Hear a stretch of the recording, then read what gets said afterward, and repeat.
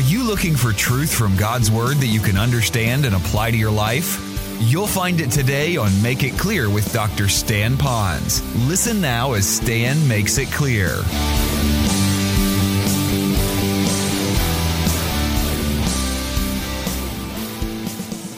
Now, for those of you that were here when we taught the book of John, the Gospel of John, you know that wherever Jesus went, he did all of this healing.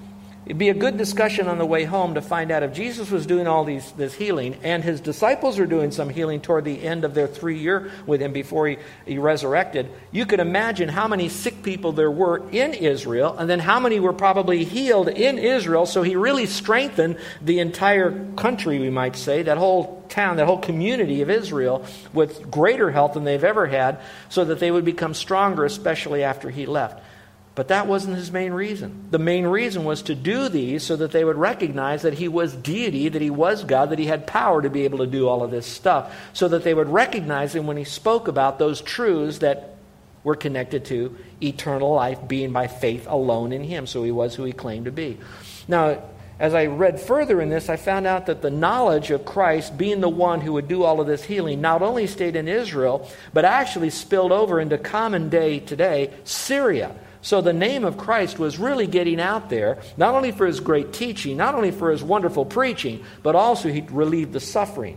And so that would be why they'd say, Master, have mercy on us. And that word mercy is saying we don't deserve this. In fact, what they're saying is we have nothing we can give you. We can't give you money. We can't cook for you. We can't do anything for you. So just blanket us with your mercy. Now, if you will, for just a moment, if you want to just go off on a short tangent, that's pretty much where we are when we want to come to faith in Jesus Christ for our salvation. When we come to him, we can't say to him, I'm going to be good to go to heaven, or Lord, I'll believe in you, but I'm also going to bring my baptism, my keeping of the commandments, my good works, my money that I give away. We come to him and we say, Lord, we deserve to be fully judged. We deserve to die in our condition of lostness right here. But Lord, will you grant us mercy? Now, for some of you, you might say, what's mercy then? Well, maybe the best way I could do that is to contrast mercy against grace, because we need both mercy and grace. Mercy is not getting what we do deserve, which is hell. So when they're saying in this context physically, grant us your mercy, they're basically saying, don't give us what we do deserve, which is a continued life of being a leper. Grace is getting what we don't deserve. Mercy is not getting what we do deserve, and grace is getting something what we don't deserve. We do deserve to go to hell. We don't deserve to go to heaven. Mercy is not going to hell. Grace is being able to have an eternal relationship with the Lord. And that's what God does. He grants us his mercy, keeps us from going to hell, but he then adds on top of that all the beauty of having an eternal relationship with him through grace. So they're saying, have mercy on us. Go back to the passage now. Have mercy on us. When he saw them, he said to them, go and show yourself to the priests. And as they were going, they were cleansed. I had someone recently call me that was going to preach, and they wanted to know, what am I preaching on this morning? And so I told them what I was preaching on. I even sent him my outline, and we've been bantering back and forth about his outline and my outline, and then he decided he wanted to call me, and he said, why in the world would they ever why would he tell them to go to the priest? Because they're, so bad off. Well, I reminded him if he studied the book of Leviticus 13 and 14, you're going to find that the priests in those days were not only the keepers of society, all the rules and making sure everybody did what they should do, and if they didn't, they had to do all these different things to get cleansed and all of that. They were also the ones that we would call health inspectors. And you know what they are. Generally, those are the ones that go into the restaurants and really kind of check out what we're doing. Those of you that get married and you can look for your license, usually you go to the health department to do that here. So these priests also perform the duty of being what we normally would call health inspectors.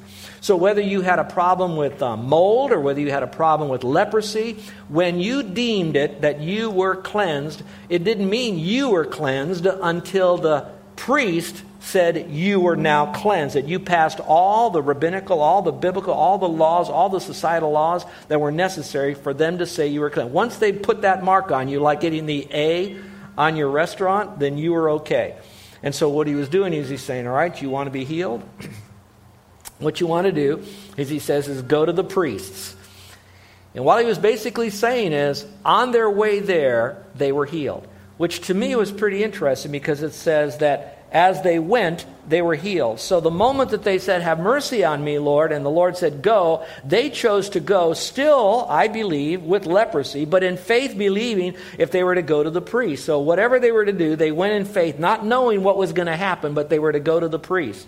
In their mind, they could assume that, well, I guess we'll be healed because there's no reason for us to go to the priest. They won't even get near us with our leprosy. So we believe that this master, this Jesus, will do some form of healing or something will happen or change the mind of the priest.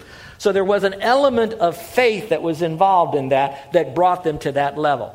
Are you tracking with me so far? All right, so that's why they were healed, because they had that kind of faith and they went on to the priest. Now let me just pause for a moment again and kind of give you some background. If you study the life of Christ, you can probably make a list of those people who really opposed Christ. Be the Pharisees, of course. It would be the Sadducees.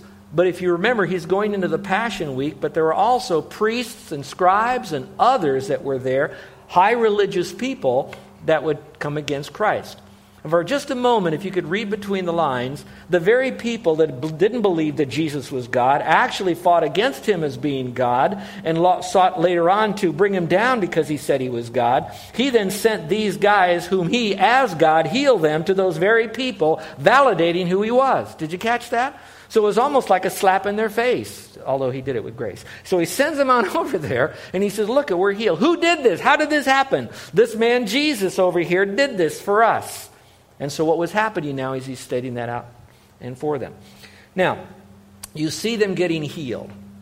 Now, if you want to look a little bit more into maybe the Jewish culture, you're going to find the uniqueness of these guys, because they're going to talk about that he was a Samaritan. They were Samaritans. At least the one who was healed was. I think they all were. But let's go back to the passage, because this really fits in beautifully. And it says, now one of them, when he saw that he had been healed, turned back, glorifying God with a loud voice. So the 9 guys kept going, 10 guys went, 9 guys kept going, but 1 came back. And it says, when he saw that he had been healed, in other words, when he looked at himself and, wow, I'm healed. Instead of going to the priest yet, he recognized the greater value was to come back and to glorify the Lord with a loud voice. Now, if this is your Bible, I'd like you to take the word glorifying God and underline the ing. Because actually in the Greek, it's talking about he didn't just glorify him once. He had an attitude of bringing consistent glory to God. So he was in a state of glorifying the Lord as he was turning back to the Lord. And it says, with a loud voice. The word in the Greek there is an interesting word. It's a word that we get our word megaphone from. So in other words, he didn't just come back with an attitude of gratitude. He didn't come back just with, okay, praise the Lord. Okay, what's next? What else can you do for me? It was like, I'm glorifying God. Praise the Lord. That kind of stuff. Now that kind of fits too, because God smiles at stuff done with a proper energy. Now don't be beyond your personality and, fake it. But in reality, there is such a grateful spirit that we want to just glorify the Lord. And it's expressive. It gets exciting. Now, some of you that say, well, that's not my personality. I really can't. I like to be real quiet. I like watching those people that say they're pretty quiet and they're more passive. I love watching them when they're watching their favorite ball team and watch them as they're winning. It's just really crazy.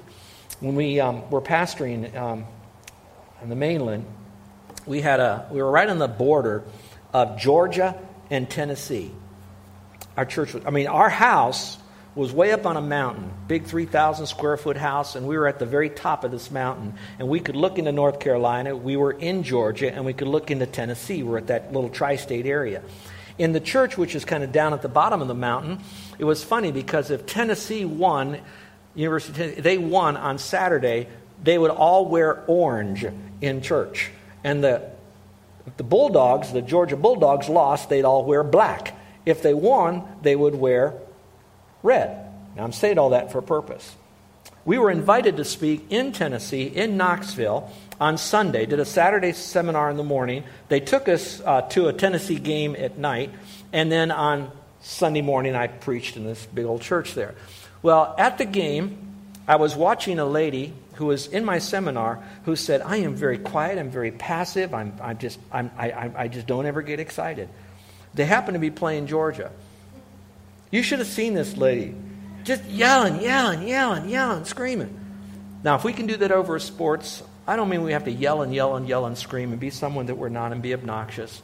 But I think when something really great happens, we can certainly say, "Praise the Lord!" Can we not do that? With a loud voice. Now, if you want more on that, the Old Testament talks about that the Lord likes the music played loud. He likes the singing played loud. Let me pause for a moment. Can we remove this little echo, whatever we got going on here? See if we can do something with that. Thanks. All right, back to this.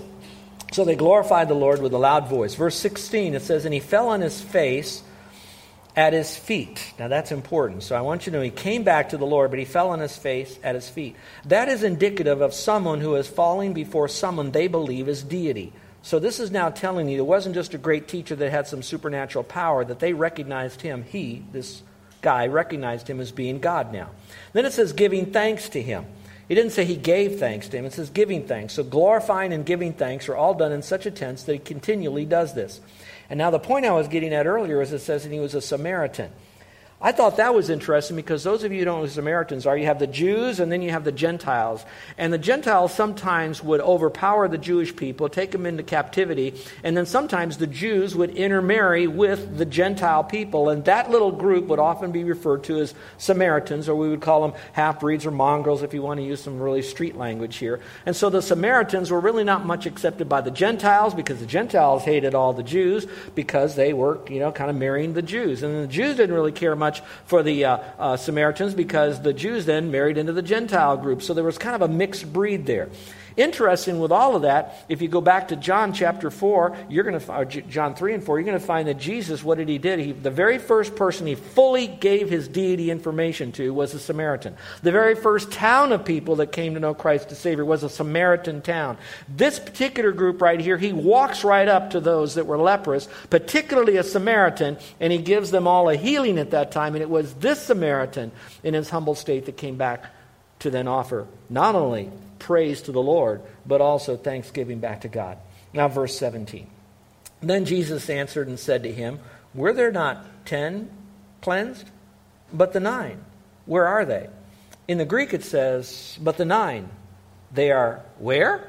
Kind of like a little dig right here. Look at you. I thought I did 10. He already knew. But now, where are the others? Now you and I know, he knows because he's God. So he's really not doing it for his benefit. He's doing it for them so that they would begin to think. And so this man is now certainly thinking. And I thought this was interesting because there must have been a crowd nearby. Because he says, "Was no one found who returned to give glory to God except this foreigner?" So now he must be speaking to a greater group that's watching all that's going on, because that's where he says, "Isn't there anyone else that can return to give glory to God except this foreigner?" referring to a Samaritan, because we know he is a Samaritan.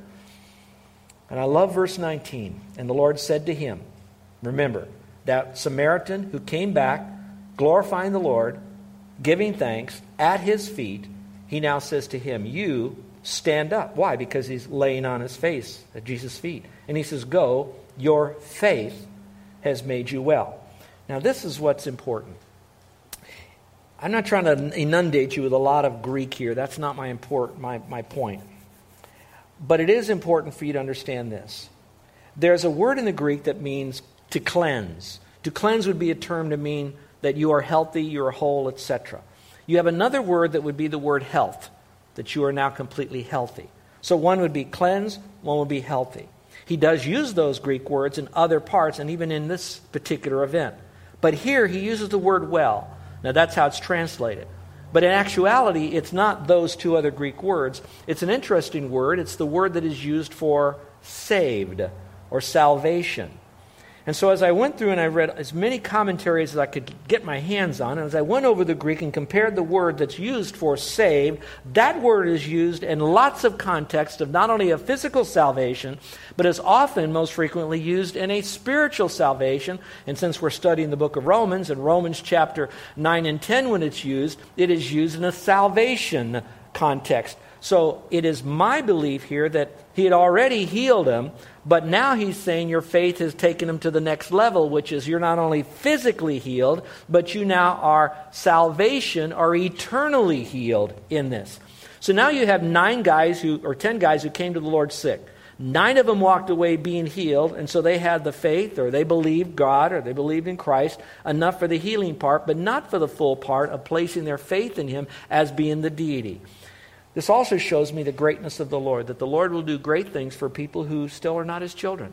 So for some of you that look at those that are around you that don't know Christ, does some great things in their life, it tells me that the Lord is so good and He cares for them so much that He does great things for them. But that doesn't mean that they've come to faith in Christ. But for those that place their full on faith in Christ, the joy of knowing that our sins are forgiven and that we have a home in heaven, what a blessing that is. Well, now, that's the background of this particular event. So I'd like to give you some principles here that might help you a little bit. And I've given you a little outline that you might want to fill in that you can use and share with others. How thankfulness can enrich our lives. And it'll be in this passage of Scripture, but let me give you one. First of all, thanksgiving should be a reflex response instead of a rare practice. A reflex response. When something happens really good, can you do that reflex response? In verse 15 it says, when he saw that he had been healed, he turned back. Remember, all of them were healed, but the one that had the thankful heart, he then turned back. It was a reflexive response to something good that was happening. I don't mean to be too crass with you, but maybe I'll just ask you to evaluate. When something bad happens to you, is your reflexive response profanity? Boy, did it get quiet for a moment. You know, when you stub your toe, you bang into something you didn't know, you spill something, you knock something over, something quickly happened that was wrong. Is your reflex to throw out a bit of profanity? Well, my message isn't on that, on profanity. It is on this. When things happen to us, can we give a more quicker response of turning back to the Lord, glorifying Him with a thankful heart unto the Lord? Can we work on that? Because I think that true thankfulness should be reflexive. And not just a rare practice when we're reminded of that, maybe in a particular event or a church or on a particular day. Number 2, thanksgiving will bring you back to the Lord. If you remember, it was a reflexive response to be thankful, but at the same time, he went back to the Lord. In other words, he redirected his life so that he could express his thankfulness to the Lord for what He has done. Now, you and I get that thankfulness is an attitude that we have, the attitude of gratitude. We also know that we can thank God for wherever we are because He's everywhere. This time, He was physically in that little village. He is everywhere in our life. But maybe there's a time in our life that we need to shut our life down, stop the direction we're going in, and just center down on the Lord. And with our reflexive response, go back to the Lord and say, you know what, Lord? You did this. You provided this. You took care of me. And allow ourselves to have that time of communion with the Lord, that we are letting that attitude of gratitude drill deep within us as we praise Him. So my point is going back to the Lord. Now I could say it another way. A lot of times people do nice things for us, and I think out of maybe 10 nice things that people do, I wonder how many of those we come back and we thank them for that. We do. We're a pretty thankful group. We thank them for that, and we ought to do that. But remember, the thankfulness ought to maybe go back to the Lord, because it's often the Lord who provided the provision to those people that gave to you, gave them the ability to do whatever they did to help you. So whatever it is, God prompted them by resourcing them, putting you on their mind. God did all of that for you. So ultimately, I thank the people, but I'm really thanking the Lord for what He's done for me. Do you got that? Okay? And so I really thought as that we go up. So if you go back to the Psalms, you're going to find how many times David, who was helped by a lot of people, and you could read it in Scripture, his band of warriors, etc. But if you remember, his thankfulness was always to the Lord for those people. He thanks the Lord for those people. So we go back to the Lord while we do thank those people, and how very important for us to do that. I think sometimes that we often, with the Lord, we rarely give Him thanks, but we give Him a lot of blame when things don't go very well. All right, number 3, thanksgiving is something you do, not something you feel or think. Something you do rather than you feel or think. So that means that at times when we thank the Lord, it's something that becomes an action. If I go back to those 2 verses here, if you will, verses 15 and 16, there's 5 things that happen that are actions. It says here, when he saw that he had been healed, he did something about that. He turned back. So that's number 1. He glorified God. That's number 2. He did it with a loud voice. So something caused him to have an outward expression. So he did something with his voice. Number 4. He fell on his face. So he bowed down. There was a physical showing of what he did in humility. And then it says, and he gave thanks to God. 5 things he did in just 2 verses to show that thanksgiving is not something merely that we feel or we think, but there's some demonstration of it. Now, it doesn't mean that everything that happens that we've got to fall down before the Lord. But I think that if we had an attitude of that, I think there'll be more of it. I remember reading a book by A.W. Tozier years ago, and in that book, Tozier said this: the missing link in church today is worship. Then as I thought about that, I thought, what's the missing link in worship? If missing link in the church today is a church that worships, what's the missing link in worship? And I got to thinking, I really believe it's a grateful heart, that we really don't really show our gratefulness to the Lord unless we want to glorify the Lord. And so if we want to glorify the Lord, thankfulness is at the root of that. And the more I thought about that, I thought, okay, if there's a chain going on here, what's missing in the church is worship. What's missing in worship is thankfulness. What's missing in thankfulness? I think it's a humble heart.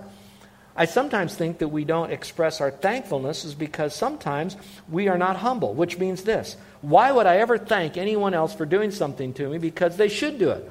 I'm entitled to what they're doing. And if they did it for their own reasons. It's not really for me. It's for what they get out of this thing. All of a sudden, what's happening to me now is because I earned it, or I deserve it, or they are doing it for other reasons, but it's not about anything that I need to be grateful for, because it's all about them, not about me. Instead of for that moment right then to say, you know what, I don't deserve anything. Watch this. Have mercy on me. I am a nothing. And when I see that something is done that I don't deserve, that then brings thankfulness. And when I'm really thanking the Lord who did this for me, in that process of doing that, I'm bringing glory to Him. So maybe if you want to analyze your own worship, see where it is in the area of gratefulness. And when you see gratefulness, see if humility is in there somewhere or where it might be missing. Just as something for you to self-analyze. All right, number 4. Thankfulness is one of the most quick and simple ways to get an audience with the Lord. Thanksgiving is one of the most quick and simple ways to get an audience with the Lord. Now remember, these other 9 guys talked to the Lord once. They walked away being healed. And as they walked away healed and going over here, watch, this is so cool. They went to a place where there was a human in a facility that was built for humans, all right, which was that temple, we might say. Over here, this man went to God, and he worshiped the Lord in Him alone. And so his relationship was with the Lord, not with a priest, not with a minister, not with a location out here, but was purely and only with the Lord in the very spot where he was helped. And so then he went into a discussion, and if you look here in the passage, here's what he said, here's what he did, here's what Jesus did, back and forth, back and forth, back and forth. And I'm wondering sometimes when we have a thankful heart, that it's our time that we say, man, I'm such a sinner. I don't deserve anything in my life. We confess that sin. And right then, we're just talking to the Lord and talking to the Lord. Stay with me. If we live a whole day and so many nice things happen to us and we don't for that moment thank the Lord for that, all of a sudden, every time we're not thanking the Lord, then what are we doing? We're ignoring the Lord generally at that very moment. And so the more we see happening that this happened by a permissive or prescriptive God to have this happen in our life, the more we're seeing God at the center of all of this, the more we would be saying, I see God, I'm talking to God, I'm communing with the Lord. I'm cleaning my life to see if I'm even worthy of this here, so as we come to the Lord in a special way. So, again, Thanksgiving is a way to continue our audience with the Lord in a very special and intimate way. Number 5, Thanksgiving results in a purpose. Thanksgiving results in a purpose. And notice what happens here. Stand up and go. Your faith has made you well. You know, what you might do, this gets a little heavy here, so lean into this for just a moment. With your children. You might ask your children when they recognize that God has given them something or prevented something bad from coming into their life, did something in a very unique way. Why don't you ask your children, why do you think the Lord did that? Why do you think the Lord did that in your life? And then let the kids come back with a lot of different responses. And as they do, begin to probe them with a little bit more, but guide them in the conversation so that they would also have an intimate relationship with the Lord. Watch this now. So that everything that happens, that has happened to them, they can give thanks because it is the will of God concerning them, or give thanks in the very thing because what it's doing is it's helping them have a more intimate relationship with the Lord. So everything has a benefit. Everything has purpose. So when we have a thankful heart, we now recognize the purposes now that God has given this to us so we could really get to know Him even more and more. I have to tell you that it can be really hard. You know, as a pastor, Carol and I, seems like wherever we go to an area that's away from our family. We have rarely lived in the same community with our family. One time, my mom and dad even moved from the Florida Keys all the way to San Antonio because they wanted to be near us. My sister then moved, wanted to be near us. 3 years later, the Lord moved us to another place and left them in San Antonio. So our family is there. You're listening to Make It Clear with the teaching of Dr. Stan Ponz, founder of Make It Clear Ministries. Make It Clear is dedicated to taking the Word of God with clarity into every person's world. It is the support of listeners like you who make the ministry of Make It Clear possible. You can provide your tax-deductible gift to Make It Clear online by going to makeitclear.org, or you can mail your gift to Make It Clear, P.O. Box 607901, Orlando, Florida, 32860. Thank you for helping us make it clear. If you would like to have Dr. Ponz speak at your church or event, please send us an email at tellmemore@makeitclear.org. Thank you, and remember to make it clear.